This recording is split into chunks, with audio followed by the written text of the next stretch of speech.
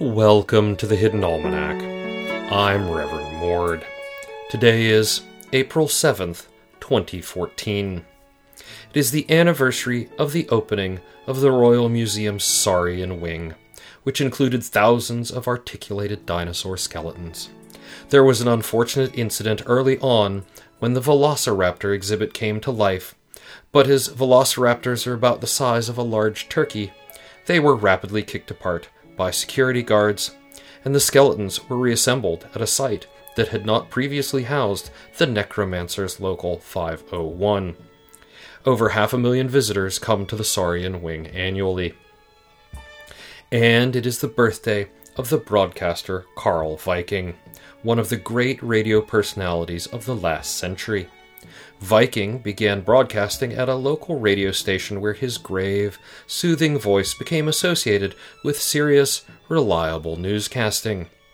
His reporting on the Battle of Tyson's Crossing and the quarantine of Echo Harbor cemented his career, and he became the go-to person for breaking bad news in a sensitive way. It was only after his death in 2003 that it was revealed that Carl had actually been a water buffalo. "We wondered about the large amounts of silage in the break room," said his producer, "but he was just such a damn fine broadcaster." It was on this day in 1804 that the waltz was introduced to the city. Considered a shocking and transgressively modern dance, as it involved men and women's bodies to be in actual physical contact, the waltz was banned outright in many towns.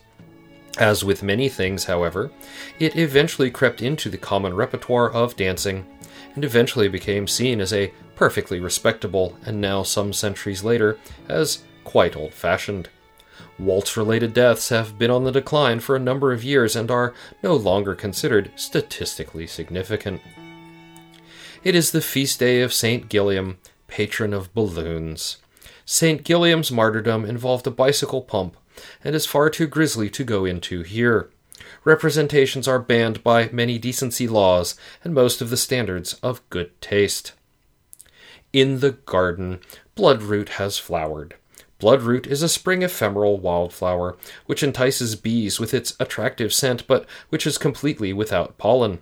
The bees' labor is thus wasted, although presumably the bloodroot finds it amusing. Some plants, like some people, are just like that. The Hidden Almanac is brought to you by Red Wombat Tea Company, purveyors of fine and extra-dimensional teas. Red Wombat. We dig tea. Also brought to you by the Silent Night Club.